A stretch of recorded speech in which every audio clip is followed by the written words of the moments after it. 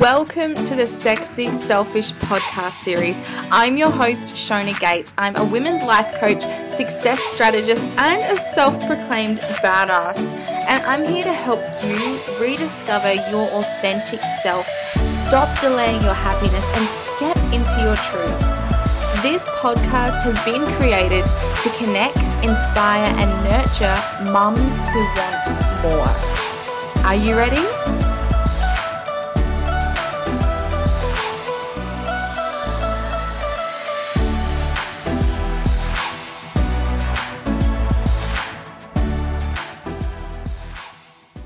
Hi everyone, and welcome to today's episode of the podcast. This is a little bit of a different track because I'm not going to be talking about money, and I'm not going to be talking about mindset, and I'm not going to be talking about business. Recently, I have been going through a lot as a mother with kids who have disabilities, and I don't share too much of it on my Sexy Selfish page. I do share a little bit more of it on my personal Facebook and personal Instagram page, but it is something I get asked about a lot. One of my very first podcast episodes I ever recorded was about autism is a gift. I'll put the link in the show notes, and it was really quite an emotional episode to record, and it was quite cleansing to really talk about autism in the way that I saw it at that time, which was that it was a gift, and it was this incredible thing that my son was learning to navigate, and we were learning to navigate as parents. But that was a little while ago now. That was over 4 years ago, and everything has kind of changed since then. Some stuff I still feel the same way about, some stuff I don't. And we now have 3 kids with disabilities, and our life is a lot more full of that type of stuff. So I wanted to record another episode purely because I get asked a lot about this. And I know I have through my DMs and my emails and messages with friends and even just other parents at my kids' school. I've ended up having these conversations more often and helping other people kind of navigate this journey and where to go, and not necessarily how to feel, but how to process what you're feeling and the grief for the parenting journey not being quite what we expected it to. So I just figured I would do an update for everyone that may have listened to that 2018 episode, Autism is a Gift. It still is a gift, but it's a gift that's fucking hard work. So a little bit about our journey. So Eric was diagnosed with autism. The pediatrician dropped the A-bomb on us 2 days before my daughter was born. I was heavily pregnant at this pediatric appointment. And he kind of said, "Have you ever heard of autism?" And I just went, "No." And he's like, "Good. Don't Google it.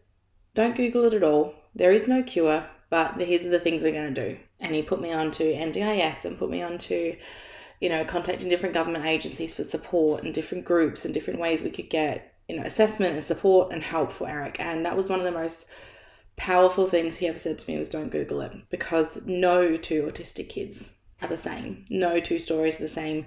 No 2 outcomes are the same. And all you do if you Google it is start to really go down in the spiral of panic and negativity and just believing the worst is going to happen.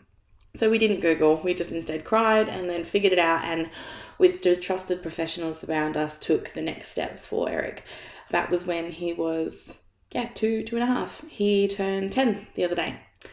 So at the beginning of Eric's journey, he was completely nonverbal. He really didn't feel very much emotions or couldn't understand emotions. He didn't make eye contact. He would stim, which is like when kids flap or spin or jump quite a lot, to the point it was affecting, daily life and being in the community and stuff like that. He had lots of sensory issues, no speech, no emotions. Toilet training was really late, all this stuff. But through the NDIS scheme, we were actually one of the first 6 families onto the NDIS scheme in South Australia. We dealt with NDIS directly. It was a very new scheme, but we did feel really supported. So Eric was able to access speech, OT, and behavioural therapy, and he has been seeing those therapists since he was 3. So he has an amazing relationship, especially with his OT and his behavioural therapist, Rhiannon. He's been seeing them for the past 7.5 years, and he has a really, really great relationship with them. His speechy and him have always butted heads a little bit, and we're currently looking for a new speech pathologist because she said, I think it's time. I think he's ready for someone else. So, and things evolve and things change over the years, and I just remember always feeling really grateful for this journey because it showed me different ways to look at the world and different ways to understand people, and this whole world opened up for me that I had no idea about before. Sensory processing disorders, speech delays, how the brain works, just how even the neurons work and fire together, and developmental goals and things like that. But the main point along the whole thing was that this is normal. Eric was my first child, so autism is my normal. I don't know any different. I really have no other experience. I got pregnant with him at 19. It's not like I had lots of other friends around me with kids where I could look around and go, oh, that's normal, and my child isn't. And then, for another element of perspective, what the hell is normal? As Harlequin says, normal's the setting on the dryer. There's no such thing as normal. But versus a neurotypical child, I don't really know what the benchmark is, right? So anyway, we've been on this journey for Eric for quite some time. He's improved dramatically. There was one point where we were talking about having to go to a special school, having to go in special classes. The only way he could communicate would be through an iPad. And now if you look at him today, it really takes a very sharp eye or someone very familiar with his disability to spot it. He still stims, he still fidgets, he still runs and bounces, and the latest thing is popping his knuckles, which drives me mental. So he's still this incredibly sensory child, but he talks and he understands emotion if sometimes he needs a little bit of clarification on it. And he's very literal, but he does feel a lot of things and feel love and compassion and share that. He's in a mainstream class at a mainstream school and keeping up with his grades. So that's been a very long journey. He had a severe developmental delay when he started school.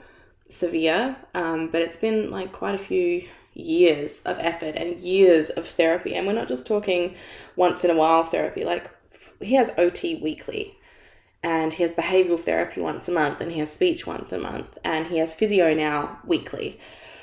But then this has all kind of come to a head over the last 12 months for Holly and Hudson, my other two kids. So Holly's 7 and Hudson is going to be 2 next week. Well, at the time of recording, it'll be 2 next week. I'm not sure when this episode will come out. It will, but I'm not sure when. It goes into the schedule and then my team kind of sorts it out. So Holly has been seeing a behavioural therapist for a couple of years now. She went and saw the same behavioural therapist my son is seeing, because Holly's literally known her since she was born. So she's very familiar with the office, the environment, the therapist, with the idea of therapy. So that's one thing I'm really grateful for as well. The fact that my kids' life is a lot of therapies. There's absolutely no therapy stigma in our family. It's like mum goes to therapy, dad goes to therapy, kids go to therapy, grandpa goes to therapy, nanny goes to therapy. Everyone's in therapy, and it's great because there's no stigma around it, and there's no stigma around talking about our emotions, and there's no stigma about acknowledging things that we struggle with, things that we want to work on, things that might be a little bit tricky for us.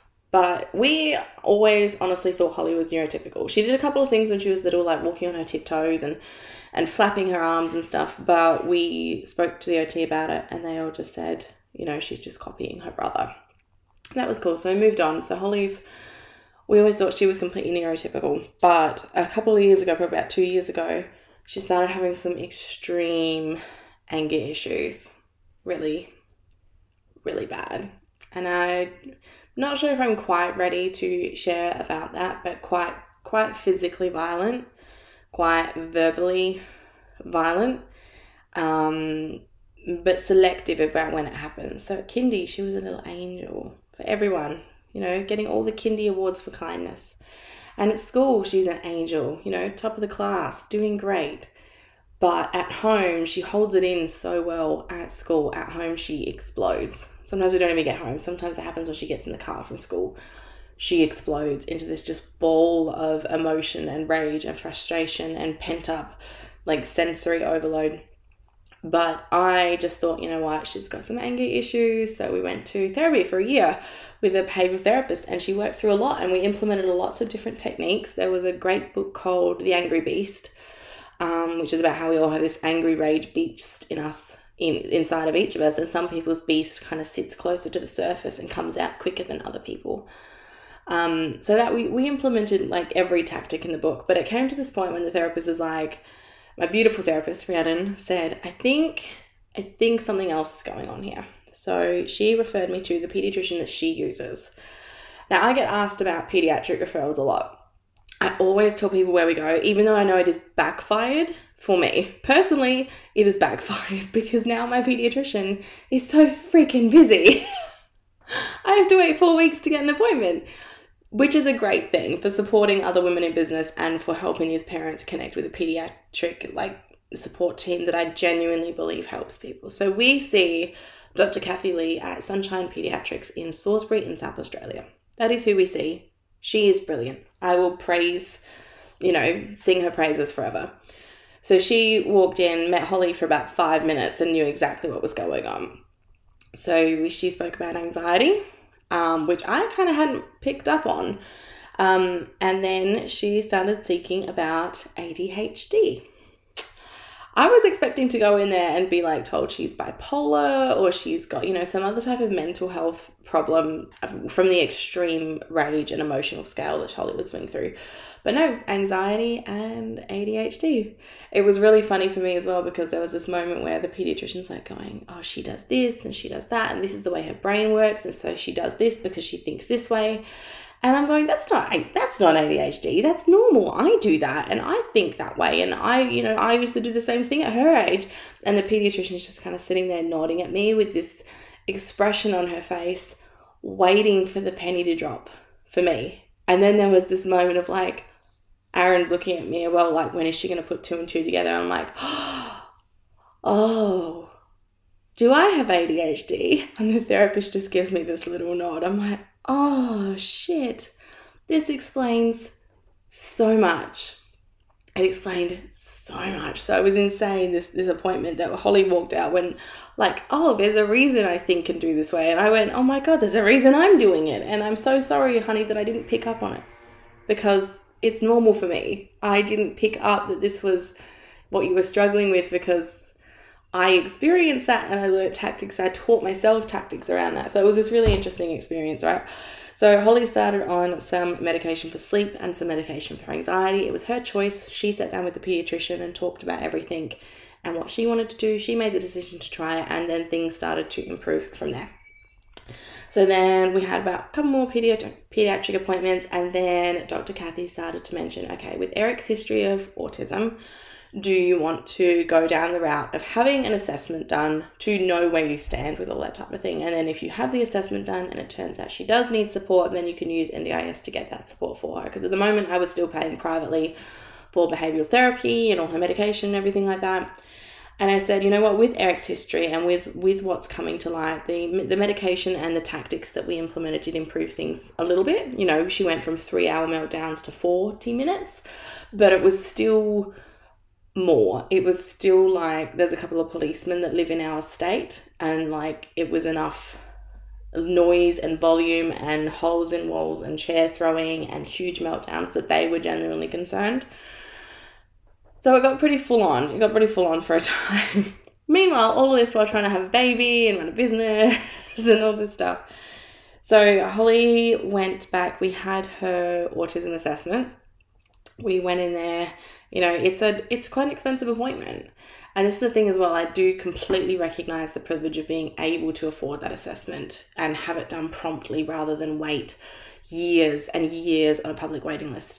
When we had Eric's autism assessment done, we were on the public waiting list for 9 months and it was just dragging out so long, but we couldn't afford anything. I was a stay-at-home mum. Aaron was still an apprentice. We could barely afford our mortgage or keep food on the table at that point. And we were so lucky that Aaron's grandmother offered to pay for the assessment for us.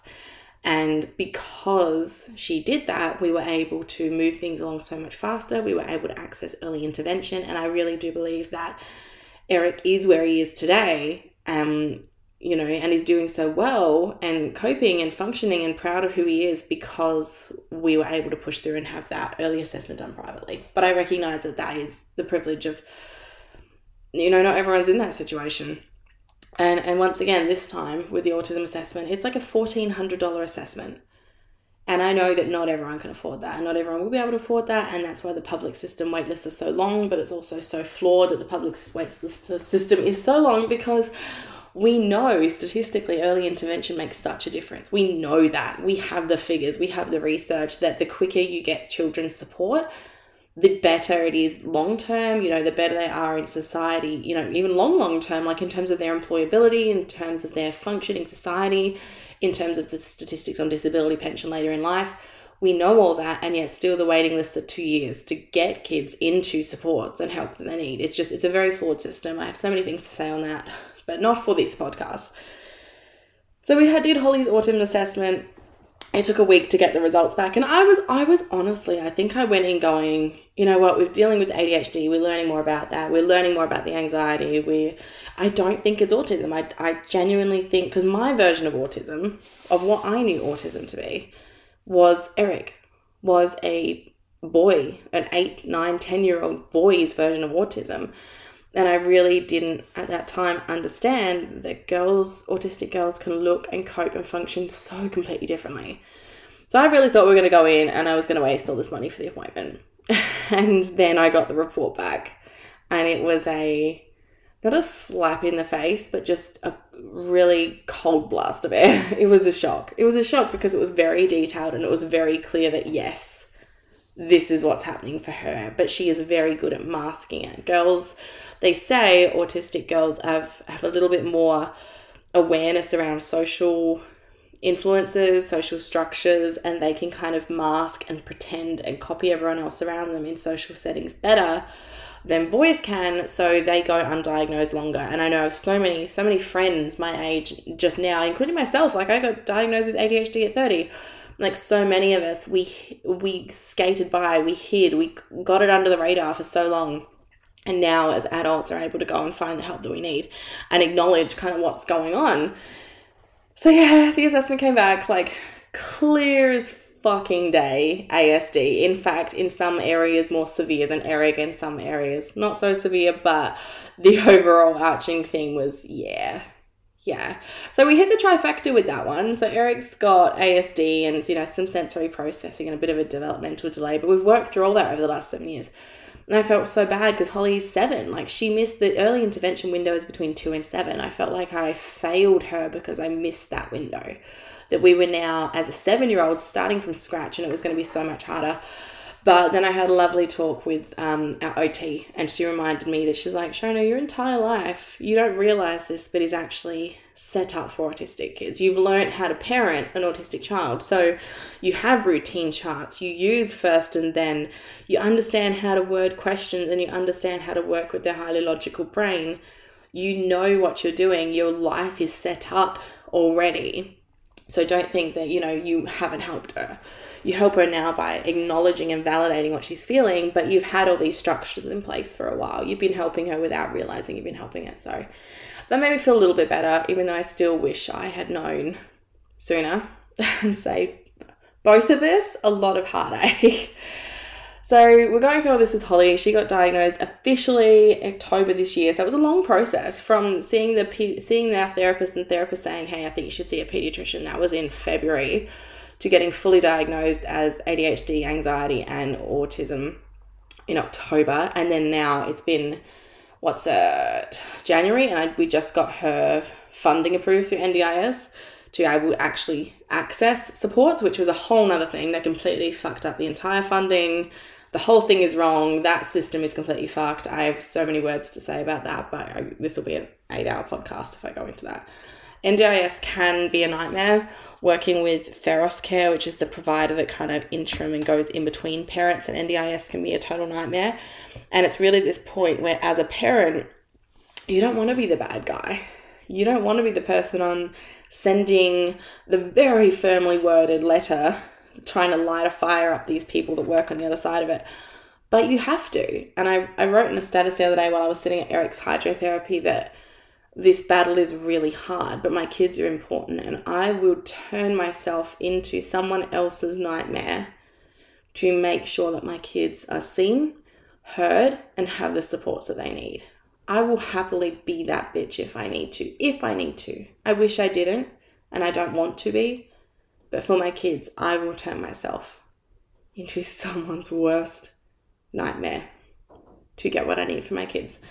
So yeah, Holly's NDIS plan should start next year. She's excited about that. She's continuing with her medication. We're continuing with all these strategies and techniques, but it's a lot. It's emotionally a lot. It's physically a lot. It's a huge constraint on your time, on your emotional energy, even just the back and forth with NDIS and planners and appointments and meetings. It's a full-time job.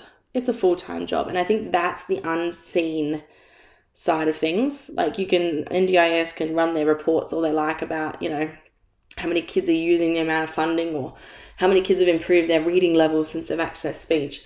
But how many parents have had to sacrifice career moves and choices and employment and money and all that type of stuff because of their kids with disabilities. That's another entire facet that no one's talking about.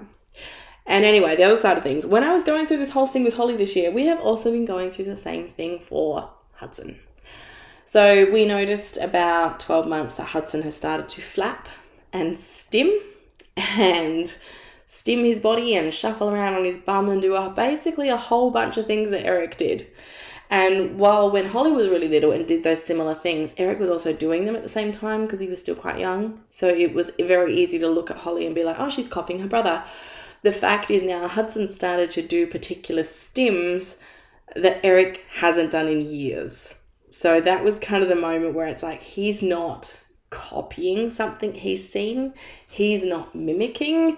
This is from him. This is his own stim. And then he started walking and it was all tippy-toe walking, the same as Eric.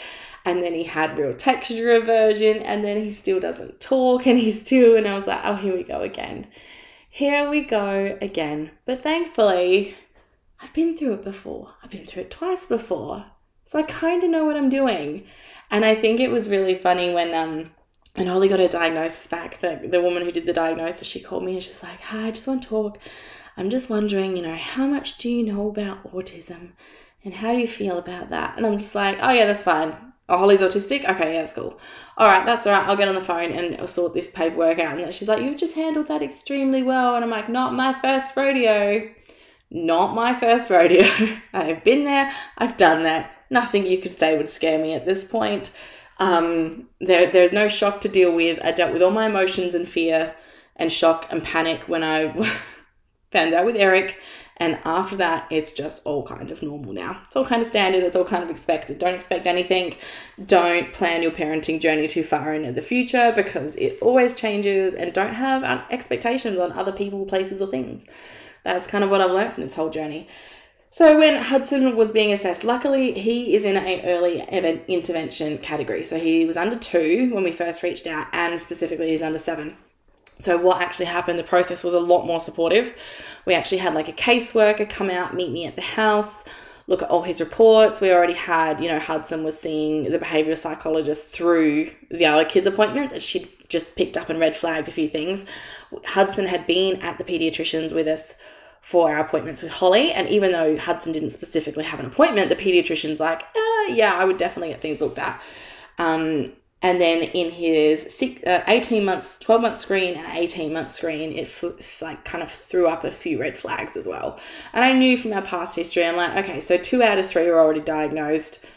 We have to get Hudson looked at as well. So that was once again, I think about March, I started making some phone calls to look at support and assessments for him, just kind of figure out where we stood for stuff. It's really hard at the moment where we live. The wait list for support is really, really long. Like Eric's been on a speech pathology wait list all year, and he hasn't had a single appointment. It's insane. But the Kudos Care came out to the house, did assessments, kept up with all my reports. We also had him assessed through SA Country Health. Basically, I just got all my ducks in a row. I know the one thing with NDIS, with any type of support and funding, is evidence. I know that from my past experience. So I just went to work collecting reports, collecting opinions and paragraphs and emails from every professional who had dealt with Hudson to just keep things documented and what they saw, if things were progressing or not. And I worked with a really lovely caseworker, Beck, who was a pediatric physiotherapist through Kudos Care. She came out and did 2 home assessments for us, and then basically they compiled all their report. They submitted him to the NDIS, and the NDIS said, yes, he definitely needs help. So, but that was a year-long process, and there's some very frustrating moments along the way, but it's also taught me, and I knew this anyway, but it's just nailed things in for me, to always follow up my own appointments, always get copies of my own referrals, always CC in everyone, always follow up with a phone call to make sure they've received the paperwork, put notes in my diary, followed up last Wednesday, follow up next Wednesday. And it's that thing of like, I don't want to be the bitch, but I will be a nightmare for all these people if it keeps my child in the front of their brain. If it keeps, when they see my name pop up in an email, if they know they have to open it and respond to me, I will be someone's nightmare. But luckily we've had okay experiences. Eric also had his review at this time.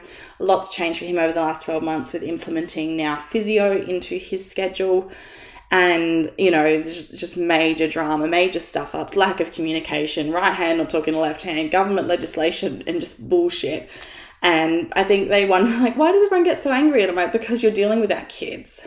And we all, I think any mother, any parent with children with disability, like our full mama lion mode has been activated. And you can't turn that off once that's been activated. We will fight to the death for our kids, right? So, in the last 12 months, we've gone from having 1 child on the spectrum to 3. So, my life looks incredibly different to the way it did a year ago. The way it did a year ago was, Eric has a couple of therapies that we slot in, and, it was a part of our life, but it wasn't our entire life. And then when the other 2 kids got diagnosed, that's when the shift really happened. I'm like, this is not just a part of our journey now. This really is the journey. This is the phase of life we're in where this stuff matters, and attention and time and energy and resources into this right now needs to matter and needs to be the priority. So there's a big shift for me, and it's impacted the way I run my business. It's impacted the way I need to delegate and ask for support. It's impacted our entire family as a whole. We're incredibly busy. So Eric has physio, OT, behavioural therapy, and speech. Physio and OT he has every week. Speech and behavioural therapy he has once a month. Holly also has behavioural therapy, play therapy, OT, and speech. And she's potentially going to end up with physio as well. Hudson has physio, OT, speech, behavioural therapy, and dietitian. Like, it does 15 appointments a fortnight at minimum. The amount of time I spend going to these appointments, the amount of time I spend doing administration and managing all these appointments on the phone, booking things in, confirming things, working out logistically if I can, we've got to go to speech first in the morning, and then I've got 40 minutes to get somewhere that takes me an hour to get to, right? So can I, I'm going to have to cut speech short 15 minutes to make sure I get to behavioral therapy. That's 45 minutes. And then trying to fit in their school appointments as well. Battling to find therapists who are happy to travel out to the kids' school, because if I can get some therapy to happen during school time, because I can't access them outside time. This is the thing as well, trying to split myself in multiple directions. So on one particular day, Eric needs to be at the pool to have physio, and Holly needs to be in another town to have OT at the same time. It's insane. It's a full-time job. And I don't like to get online and whinge about it too much, because it's no one else's business, and whinging about it isn't going to change it, but it is a lot.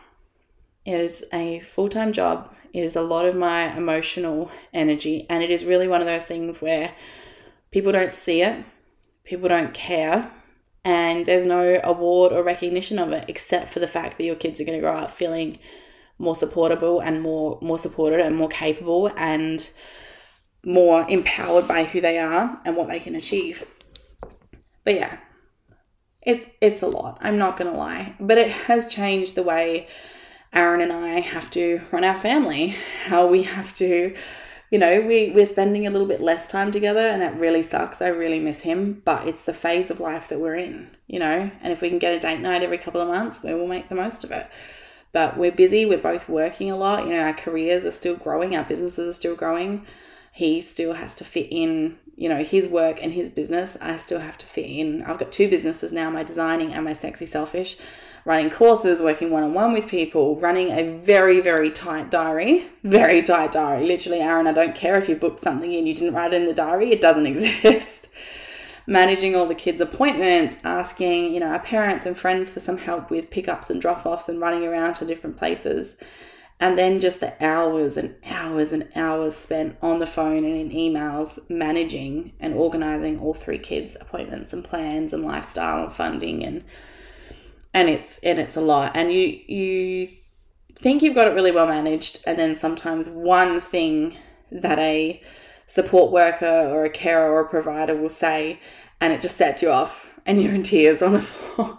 And there's a lot of days where I'm just like, my brain is mashed potato. I can't cook. I can't drive. Aaron, let's just Uber Eats and grab a bottle of wine. I can't even function right now. And it's that constant, having to try and refill your own cup while also trying to take care of 3 kids' needs, which are different from neurotypical, that require a different way of thinking, that require intention with your word choices and your directions and your relationship with them, so much more than maybe a neurotypical kid and family. So it's a lot, but I'm getting there, and I wanted to share that so you guys know it's not all unicorns and sprinkle donuts online. It's really fucking hard some days, and being a parent is never what you expect it to be, but sometimes it's even more messy. But it's good, and it's worth it. It is worth it to get my kids the support they need and to learn to look at the world and at people in a different way. And if I can be of any support or any help to you on that journey yourself, don't hesitate to reach out. Send me a DM. I love voice notes, so we can chat via voice notes. Send me an email. I don't do coffee catch-ups anymore, just purely because I'm that fucking busy. I would love to do coffee catch-ups with people and, just spend an hour chatting and hanging out, but I actually my time is so rigid at the moment. There's no space for me to even grab a coffee unless it's takeaway. We just got takeaway McDonald's where I live, and thank fucking God for takeaway coffee. I miss when my son's sitting in hydrotherapy, I'm sitting there with my laptop trying to get my work done. My laptop goes everywhere with me now. My diary goes everywhere with me now. I'm working while my kids are in these appointments. It's a very full-on stage of life. But send me a DM. I'm always happy to chat through there. Anyway, I know this is not your normal money mindset manifestation, but it was certainly motherhood. And that's in the podcast bio. So, yeah, that's my life with 3 kids with disabilities. And I will hopefully not leave it so long between an update between these podcasts. Thanks for listening, guys.